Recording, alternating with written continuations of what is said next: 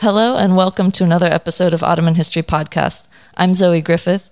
Today we're very, very fortunate to welcome Professor Armen Marsoubian to talk about his recent work, which involves a series of publications and international exhibitions featuring the photography, and through that photography, the lives of the Dildilian family of Armenian photographers who were active in provincial Anatolia around the turn of the 20th century. Armen is professor and chair of philosophy at Southern Connecticut State University, as well as a descendant of the Dildilian family, and his recent book, Fragments of a Lost Homeland, Remembering Armenia, combines the family's extensive and unique archives of photos, memoirs, and oral histories in an absolutely beautiful and tragic view of the incredible journey of his ancestors, as well as the greater Armenian community in Ottoman Anatolia. Many of our listeners will be familiar with the historical contours and probably with the horrific scale of the Armenian genocide, but I would guess that not so many have had the opportunity to read the words of some of its closest observers or to see through their eyes the world that they were living before, after, and even during some of the most devastating years of the late 19th and early 20th centuries. So, Armen, this is a really remarkable project. Thank you so much for coming on the podcast. Thank you for inviting me. Looking forward to talking. Thank you. The photographic output of the Dildilian family, these Armenian photographers in Anatolia, the photographs tell an incredible story, and we'll get to talking about the photography itself. But this project is really an important family history of a period that we have. It remains sort of faceless, I think, in many recountings. So why don't we start by talking a bit about the Dildilian family in Anatolia and the lead up to their entry into photography. Yes, I'm fortunate to have not just the photography collection and the memoirs that capture their lives in Anatolia, but the family had a tradition, an oral tradition of telling stories about their ancestors, and we trace the family to the mid-18th century with the first member of the family who took the Dildilian name because of his blacksmithing skills. And these stories, by the mid-19th century, started to get written down and passed on to the family well before the family became involved for two generations in photography. Members of the family, besides blacksmiths, they were grocers, and ultimately they had one of the largest shoe businesses in Sivas, in central Anatolia. And it was my grandfather who decided to take a different path in the 1880s. He had been exposed through books and magazines to photography and images, and he was very artistically inclined. Photography and art are very closely connected in this period. In many ways, you had to be a good drawer and a painter because you used those skills. And he convinced his father, my great-grandfather, Krekor, to support his desire to become a photographer. And in 1888, he took his first photograph. The photograph was of his younger brother. In certain ways, an adorable image of looks like a little overfed boy standing next to a chair and holding a big umbrella. And these are props in the photograph. And as you know, in this period, it was quite common to have various props in photographs. And that began the family business. Within a couple of years, he had a partner, and he began working for the government, taking photographs in various cities and sites around Anatolia, around the empire. I find it incredible how over the years I find photographs taken in places I had no idea that they had traveled that far or worked in those communities. Because photography wasn't just a stationary studio activity. In this period, Armenian photographers, which were the dominant photographers in Anatolia, would travel great distances taking photographs, and it was true of the Dildilians. And this business grew. It grew both because of the talents of the family in photography, but also working with a lot of Western influences brought to that region by the missionaries, and the rise of Anatolia College, which was a Protestant missionary college founded by the American Board for Foreign Missions. He became the photographer for them. He branched out into the postcard business, which was very lucrative right at the turn of the century, working with European publishers. But all during this time, as the family was prospering, and in the memoirs it talks about their lives in the communities that they lived in, there were also many setbacks. Yes. It was a period in the late 19th century where under Abdul Hamid there were fears of growing demands for Armenians and other minorities for rights, so there were moments of suppression, including the massacres in 1895 and 6. And in a way, telling the family story is also telling the story of the Armenian minority in this area, because when I started to write the books, which were based on the memoirs, I needed to fill in the context of all of the events that are being described. Yeah, and I'd like to talk maybe in a little bit about how unique this archive is, but I want to spend a little time for our listeners going back to the beginning of your story and talking about something that, photography in the Ottoman Empire has become a big topic of interest. How does provincial Armenian or provincial photography differ from what was going on in Istanbul? I think we know more about what was going on in the center, as usual. Yes, we know a lot more for a long time about Istanbul photographers, or Constantinople at the time, and we know this because of the fact that people collected these very well-known Armenian and Greek photographers in Constantinople. And we also know that Abdul Hamid II was an avid collector and had great interest in photography, and he amassed a huge collection. But because of the fact that these were things that were collected and saved, they became then, understandably, the focus of writing about Ottoman photography, and not necessarily what else was going on in the empire. So we come away with this image of what Ottoman photography was, and that's what the major books and publications initially appeared as, without really knowing much about what was going on in the interior, or whether there was anything going on in the interior. Right. And because, the photographers were primarily Armenian in the Anatolian interior, on the Black Sea coast and the Mediterranean coast, there were both a mix of Armenian and Greek. Both those minorities then were in many ways erased from that landscape. So the work they did on that landscape also disappeared with them. And thankfully they were able to save some of it, but presumably most was lost. It's just to think of, there were something like 140 photographers listed in the sort of Commerce Almanac in 1914 in provincial photographers. Wow. Okay. Most of them Armenian, and then, as I said, some Greeks. Almost all of them stopped work during the First World War, either because of the deportations and the massacres, or escaping. And that output also disappeared in terms of what the studios had, because it was typical of a studio to keep the negative. Right. And when, you could always come back for more prints, but those studios were erased. The Dildilian studio was one of the exceptions, one of the actually two exceptions that I've found. There could be more.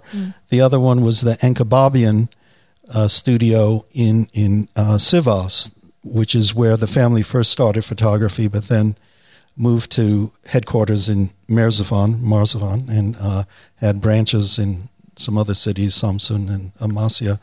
But those two photographers, or families of photographers, survived 1915 in the aftermath because they were allowed by the government to stay because they were recruited into the military and had to take Turkish identities and convert to Islam. So that in the case, of course, I know more about the Dalilians, their studio remained and the photographs remained and survived the war. And then, fortunately, after the war, when the armistice came, the family tried to revive the business, and it was slowly reviving. But then the War of Independence and the fighting with the Greeks and the rise of nationalism forced them to leave in 1922. And they made the, I think, decision about what to take. And what they took were mostly the photographs and the negatives. Obviously, they left a huge amount behind, but they didn't. They took a few books and a few rugs and a few other things. But it was this archive that they took to Greece on a boat with hundreds of orphans that they were also tending. And it's even more staggering when you think about. I mean, these were not sort of negatives as we know them today either. Yes, it is. When my uncle back in the 1980s gave me the collection, because he was the last professional photographer in the family, and he was working in Hartford. I was familiar with the photo albums. I didn't realize there were boxes of really old Ottoman era photographs, from that first photograph in 1888. But then there were these boxes I could hardly lift, and it turned out to be the glass negatives.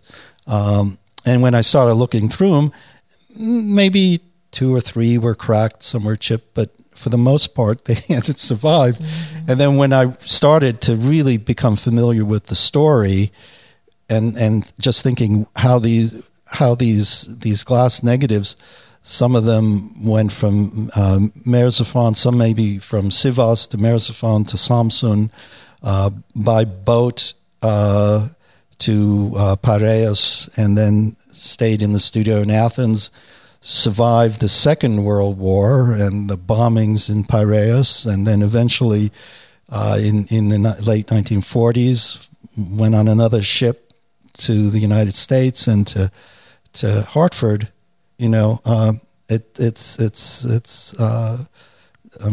so dumbfounded by its survival. I can't say in whole, because I'm sure there were many, many more photographs, and they were making decisions about what they weren't going to pack all the commercial glass negatives, but we have some prints of, this print of the governor of Sivas. We don't have his negative. I guess they thought he wasn't going to come back for additional prints, but so it's a unique collection, and it's a unique story. It is, and the weaving together of these different sources, it's a historian's dream, but it must have been extremely difficult as a personal endeavor in some ways. Yes, it was. I was learning many things about the family I didn't know about, including the conversion to Islam and the taking of Turkish identities, because the story I grew up with was my grandfather was an important photographer. He was in the Ottoman army. My mother would say that she recalled, as she was a young child at the time, but she recalled him coming home in uniform, but being away a lot during the war, and that he was able to save the family because of the photography. But it wasn't explained that they had to take further steps because they couldn't remain in the city and as Armenians and as Christians, so they all were given Turkish names, and that I only discovered probably about 5 years ago when these notebooks were discovered in a closet in Paris by my French cousin, and he began the process of translating them from Armenian into French, and then sent me the work, and started to read it and realized, that this is a description, almost a day-to-day description of those weeks in the summer of 1915, and the decision of my grandfather to convert, and the arguments within the family about conversion, because my grandmother and his sister didn't want to convert. And how do we have any knowledge of how extensive the conversions were? How many families were even given the option? Yeah, I've actually written a paper about this for Marzipan, and in this locality, they were one of the highest numbers of conversions. Okay. And it was all a matter of local individuals.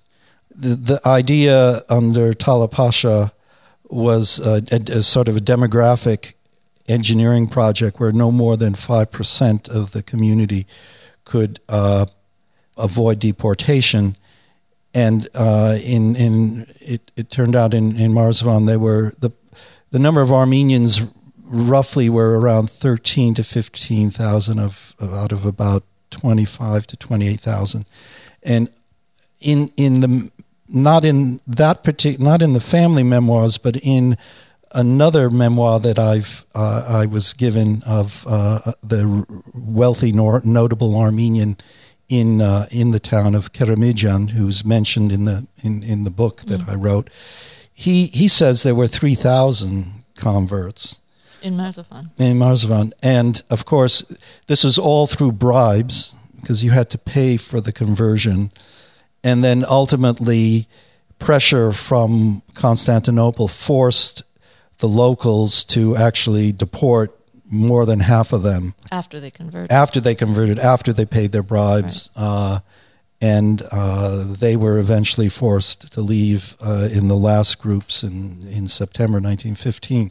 So, of the remaining number, it's somewhat unclear. My guess is about 900 to 1,000, maybe a little more.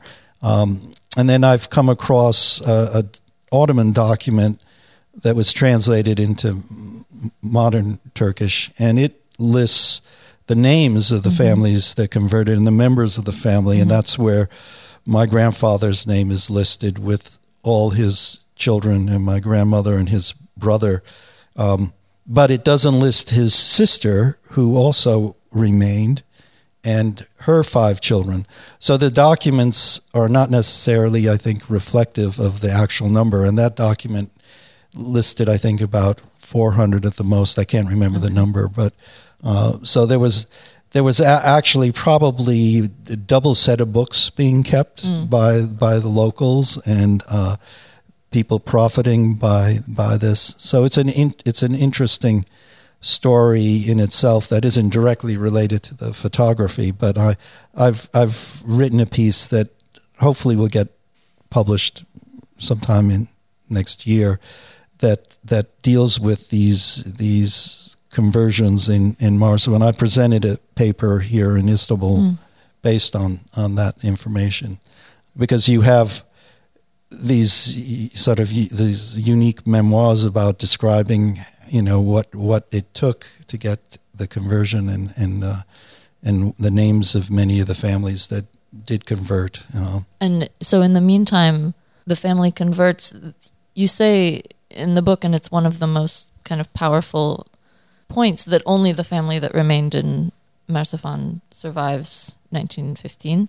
And they're able to, their lives are extremely constricted, but they are able to do as much as they can during this period, including sheltering young people running away and things like this. How were they able to remain there? How were they able to hide these people for as long as they did? It was a lot of ingenuity.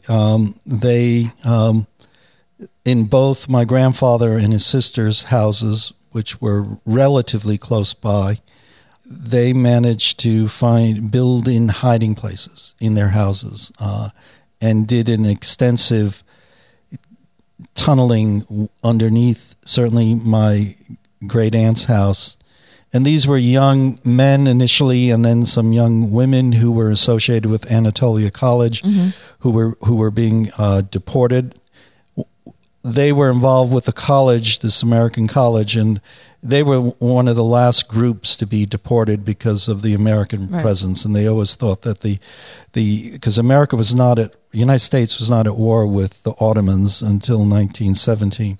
So those first 2 years of the genocide, the U.S. was a neutral power, and there was a certain kind of deference, at least initially, to those who were closely associated with the United States, but ultimately that didn't work, and these were individuals deported, and plans were made to run away from the deportation caravans, and the family first tried to supply these young men with food and let them hide in the mountains, but it became too difficult, so they eventually brought them into the homes and dug chambers underneath the house and used some of the abandoned homes to tunnel to, so you could.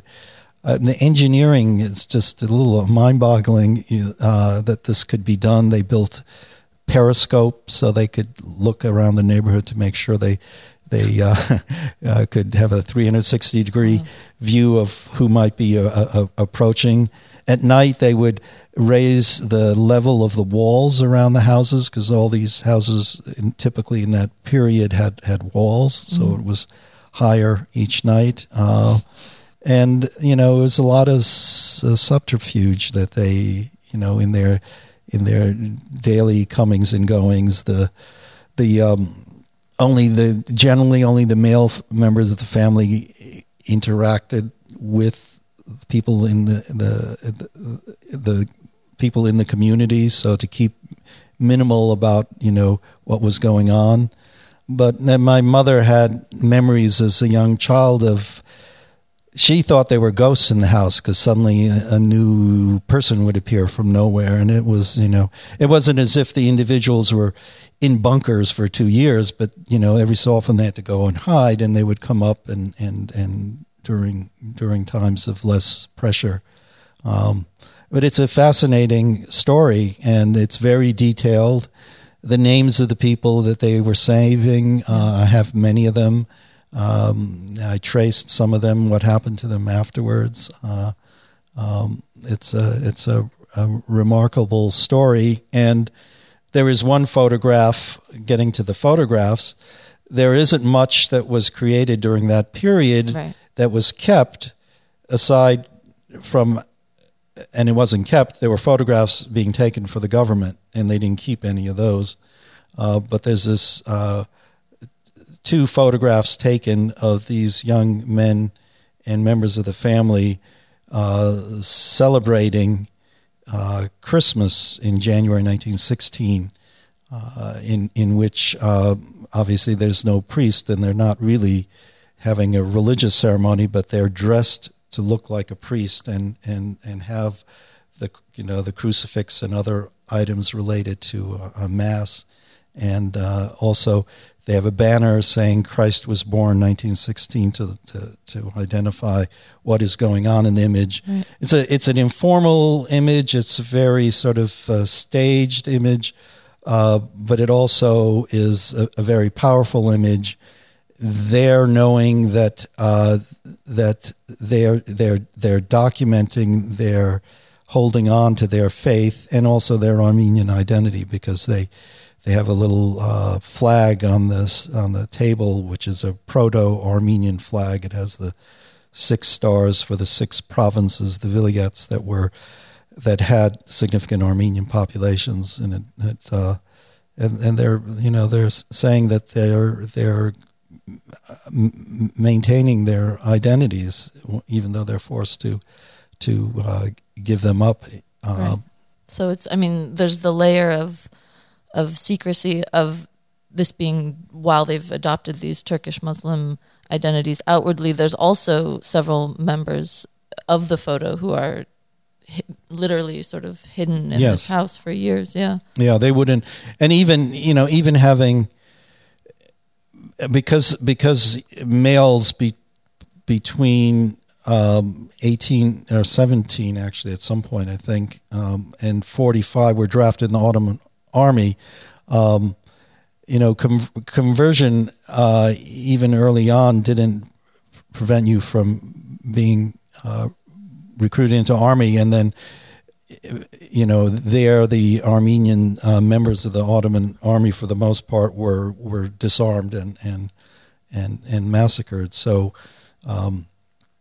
these individuals, seeing them in the photograph is already signaling that there shouldn't be young men at this point in a photograph taken in January 1916. Because most of the survivors of the genocide were women and children.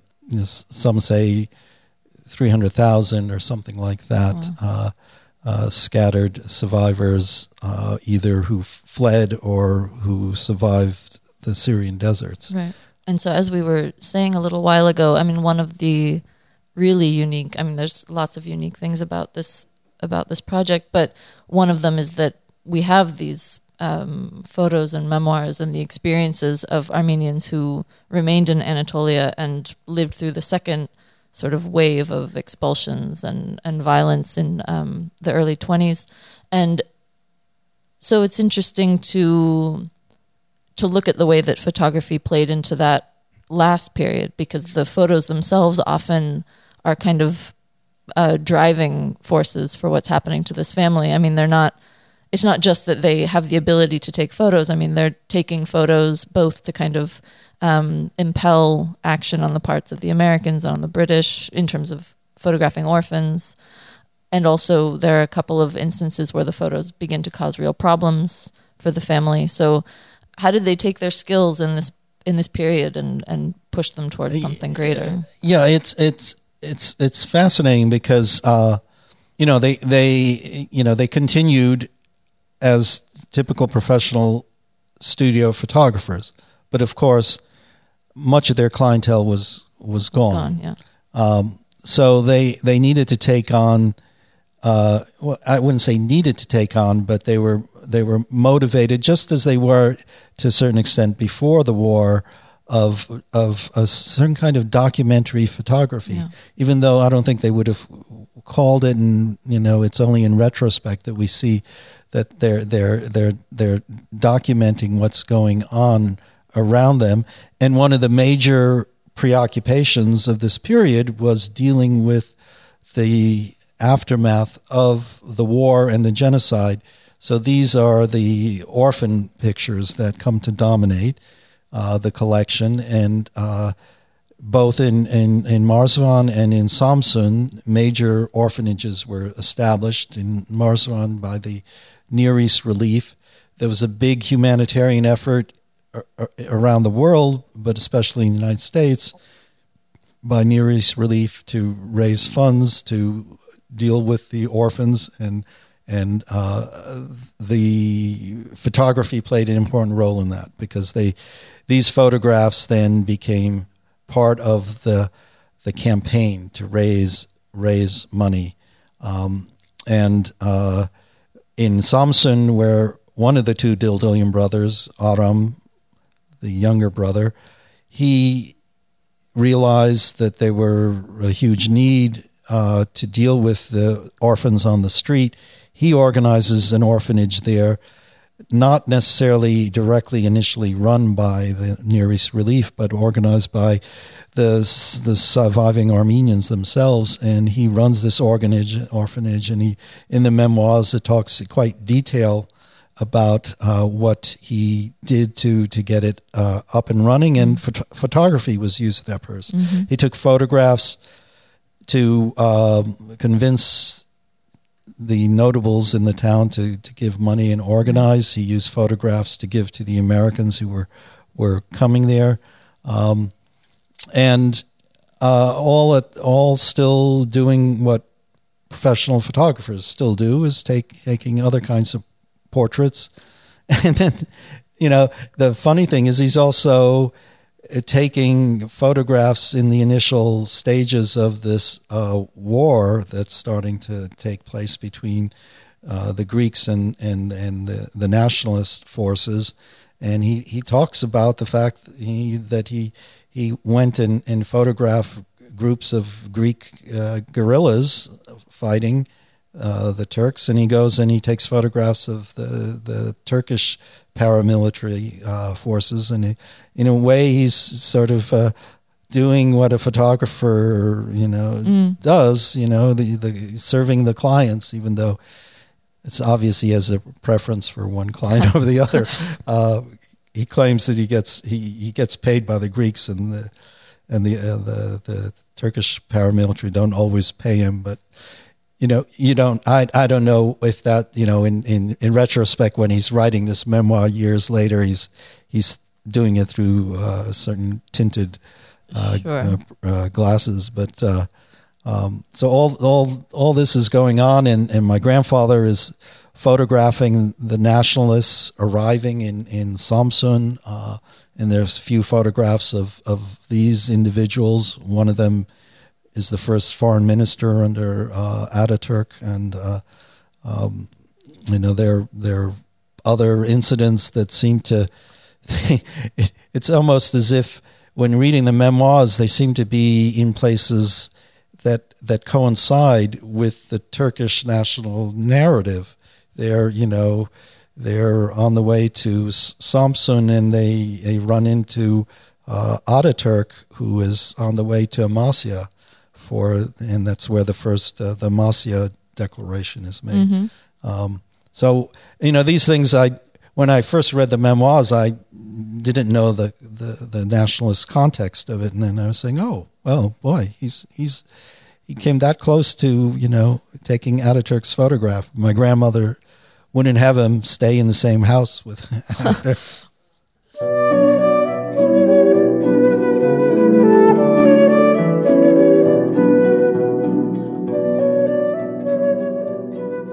Hi, this is Ottoman History Podcast producer Chris Grayton.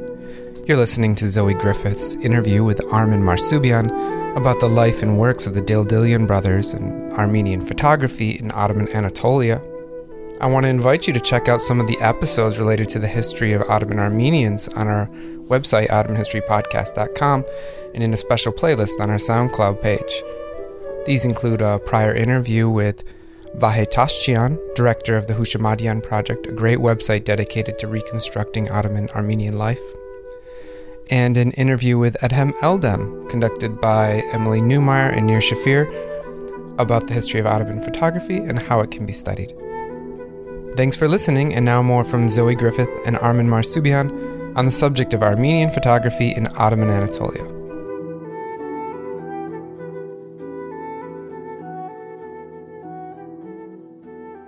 You say there's 140 or so photography studios in the provinces. What were they doing mostly during this sort of pre-war period?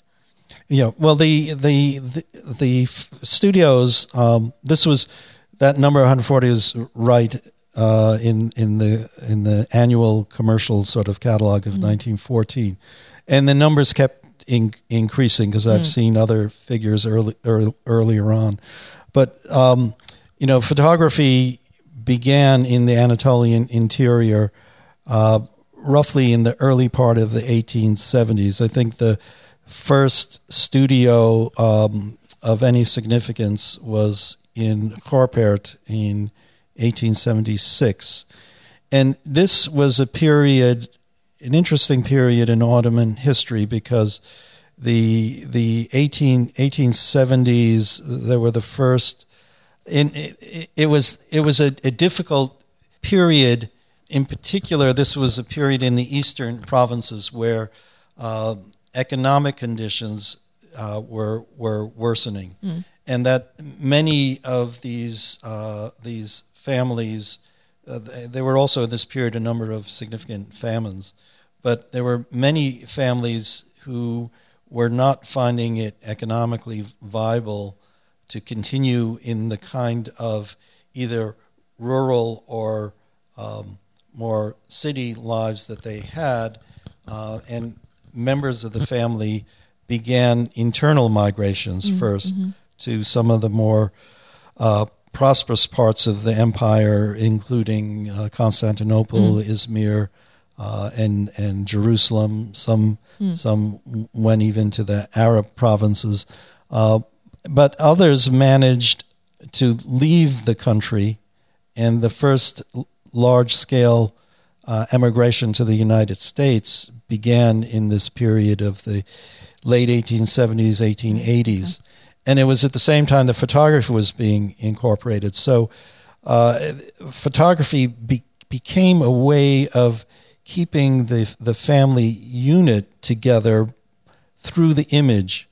Many of these families had been in these locations for generations, hadn't been dispersed to any great extent across different parts of the empire. And it was the economic possibilities that were raised by important cities in the empire and in the United States and in Europe, where this economic migration began. There's a term that's referred to as Banktuch. It's the economic migrant.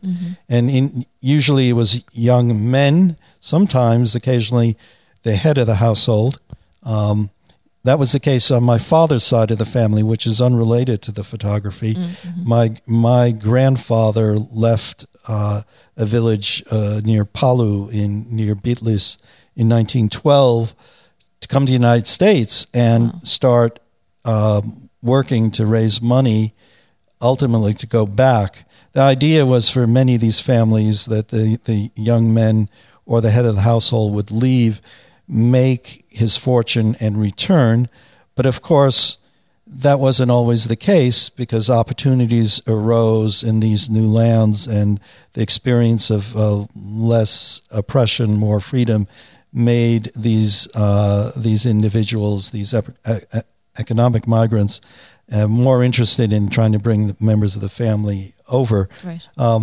Then the photograph was a way of keeping the social bonds within the family connected, even though there were vast distances in time. So there are many of these group photographs that were taken 1880s, 1890s, even after the turn of the century, where this was like the last group family picture before the individual leaves. And these images then are given to the migrant, takes them to the United States. And that's why many of these photographs survive in the diaspora, not in Anatolia. There's a nice, large Armenian archive in Watertown, Project Save in particular, started by Ruth Tomasyan, where there's image after image of these families,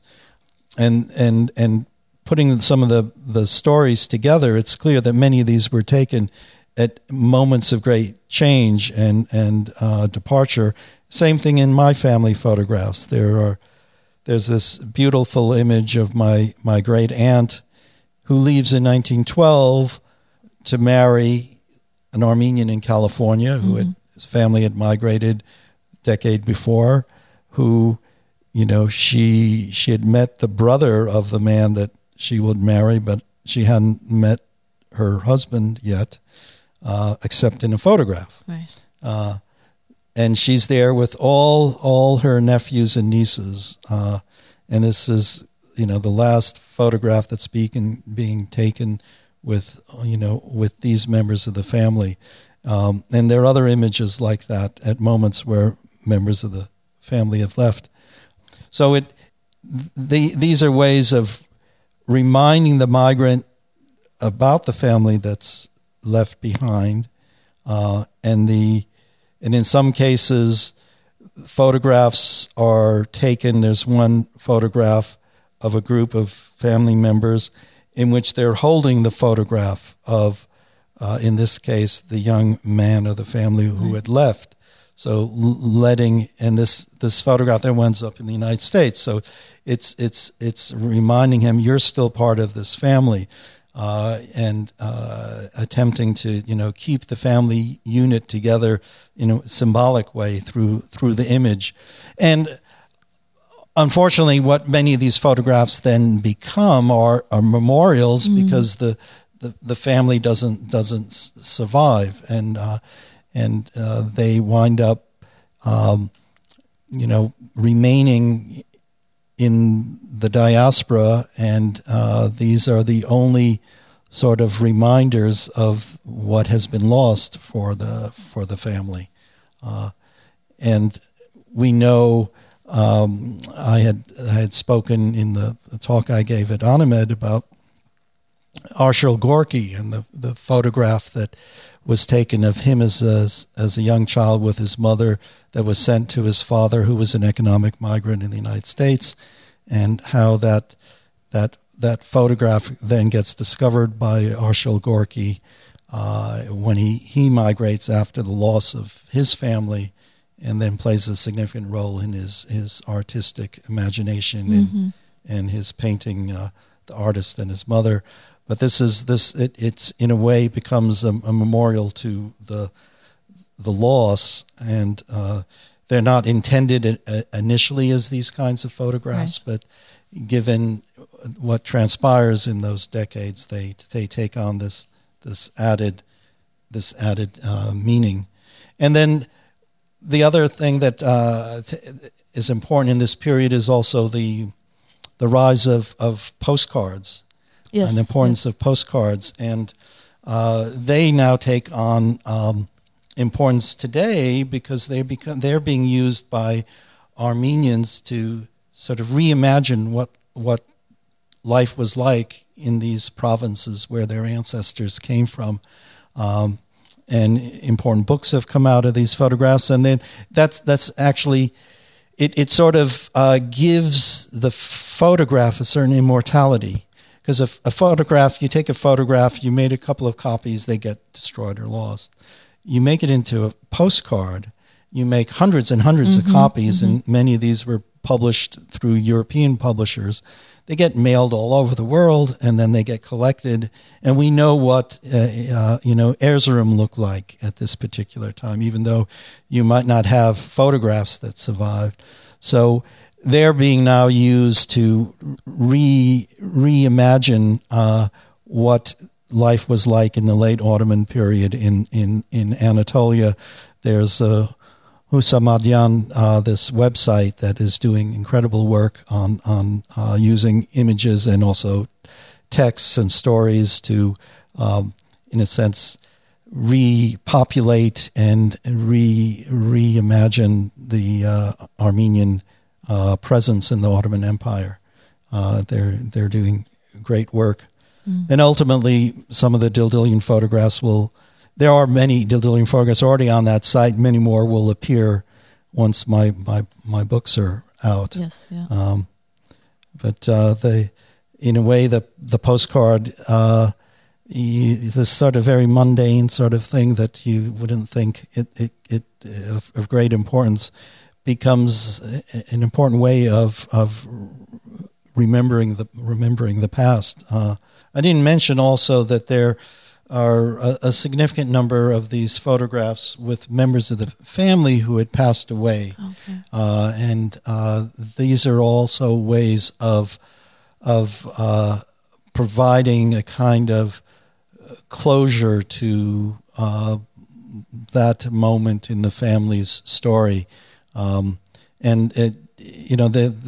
these sort of photographs were fairly common in the end of the 19th century, early 20th century in the West, and in the Ottoman Empire, you don't find them except in primarily the Armenian community. I haven't explored the Greek community as much in terms of those kinds of images, but I was sort of surprised to see how many of these group family photographs that wind up being sent to the diaspora of some member of the family, and it's often they sometimes have propped up the individual, and so made him almost like he or she is not dead in a way.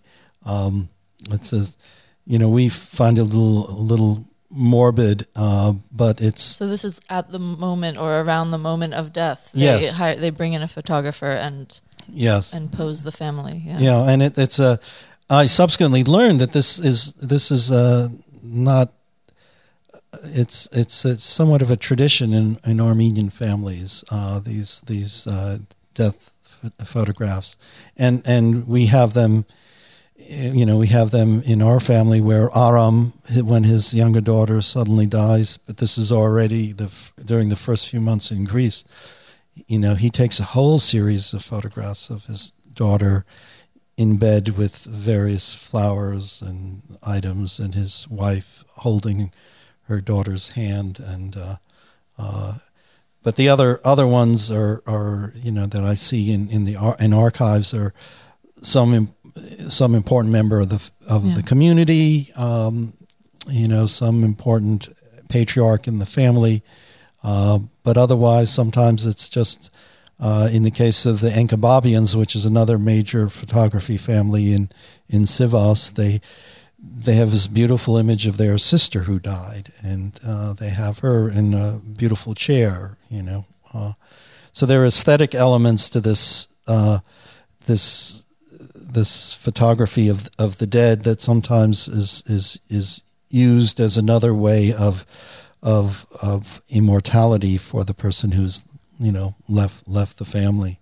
And is that, would you say, an example of a completely new practice that takes advantage of a new technology, or was it somehow kind of responding to either new conditions of travel or something that had been there before? Well, I think the photography opened this up for greater numbers of people, because up until that point, the way people had a memento of their departed was some item of clothing or some object of the individual. If you were famous and important, a death mask would be one way of capturing the recently departed. The opportunity to do a painting wouldn't necessarily be there. Right. So there are these limited ways, but with photography, it creates a possibility of that person being present. Now, why after death? Well, I don't know. You certainly could have photographs of the person before they died, but it's and they bring the whole family together around the corpse. So there is something symbolic there too. It's not, you could have the person. A photograph of your grandfather who's ailing, but it sort of might remind you of what was bad about the departure. But once the person is dead and the family's gathered, it marks this transition.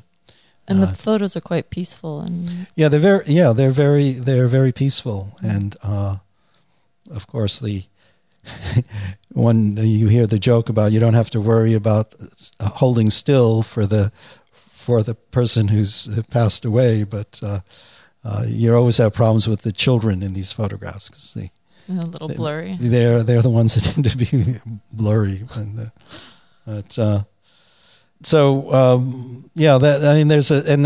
there's somewhat of a connection between the person who's missing, who leaves because of migration and economic issues, or the family whose members of the family are no longer present, and this idea of the photograph of the departed member of the family when they pass away. Right. Well, and it's just sort of incredible to think about the way that the introduction of photography on the scale that it could be used in provincial Anatolia kind of arrived at this moment when there's so much at stake and so much coming up that's going to create the need for memorialization, and it's incredible that you have this. Yes, collection. it's the circumstances are such that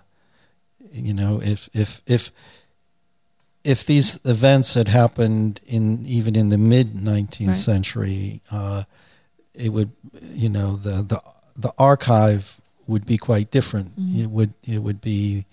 It just wouldn't be the same, and it wouldn't be at the sort of micro level. Mm-hmm. You'd have the artist with sketches of things going on and such, but you wouldn't have what you have here, which turns out in many ways to be documentary, but only in retrospect, knowing the circumstances of what takes place. Well, as I said, it's a really beautifully written book, and the photos are they're so unique. There's this perspective that we really don't have from anywhere else. So thank you so much for coming and talking and providing us with a couple of those images that we can show to the listeners. Well, thank you for inviting me, and I much enjoyed our conversation and your interest in my work and the work of my family, which is it's their work as much as it's my work, and it's an amazing work. But the way you've woven it together will make it accessible to people who never ever would have had the opportunity to see it. And on that note, the exhibition of the Dildilian photography, which has been moving around, it's been touring around for the last couple of years, but it will be coming to Watertown, Massachusetts in December 2016. Yes, in December 2016 at the Armenian Museum of America in Watertown, early December. That date is set, and we will have most likely a form of the exhibition here in Istanbul sometime in late this year or maybe early next year when the Turkish version of the memoir book comes out. And there are also in the works exhibitions in California, possibly in New York, and certainly another one in Armenia. And these exhibitions, it's not the exhibitions we've had in Turkey. We've had in Istanbul, in Merzifontepe, in Ankara, and Diyarbakir. Each one has been in a different venue, so there's been a lot of work in recreating parts of it. Some of it we had to completely recreate because the Istanbul exhibition wasn't a traveling one. Right. And in these other countries, it begins again. So I wish it was something I could pack in my bag, and because we're not, in some cases, most of the cases, we're doing enlargements of these photographs. In the exhibition we had in London and in Yerevan, we used some of the originals, but we haven't used the originals in a lot of the exhibitions here in Turkey because the venues weren't such. But. Well, if you have the opportunity, if any of our listeners have the opportunity to catch the exhibition, I highly encourage you to do so. It's a really valuable resource for all of us, visually and historically. In the meantime, you can find the book, which explicates a lot of the historical context, the family's memoirs, and a lot of the photographs are included as well. The book, again, is called Fragments of a Lost Homeland, Remembering Armenia. We'll put a link to that on our website. And if you'd like to find out more, there will also be a short bibliography alongside. So thank you all for joining us, and I hope you'll tune in for the next episode.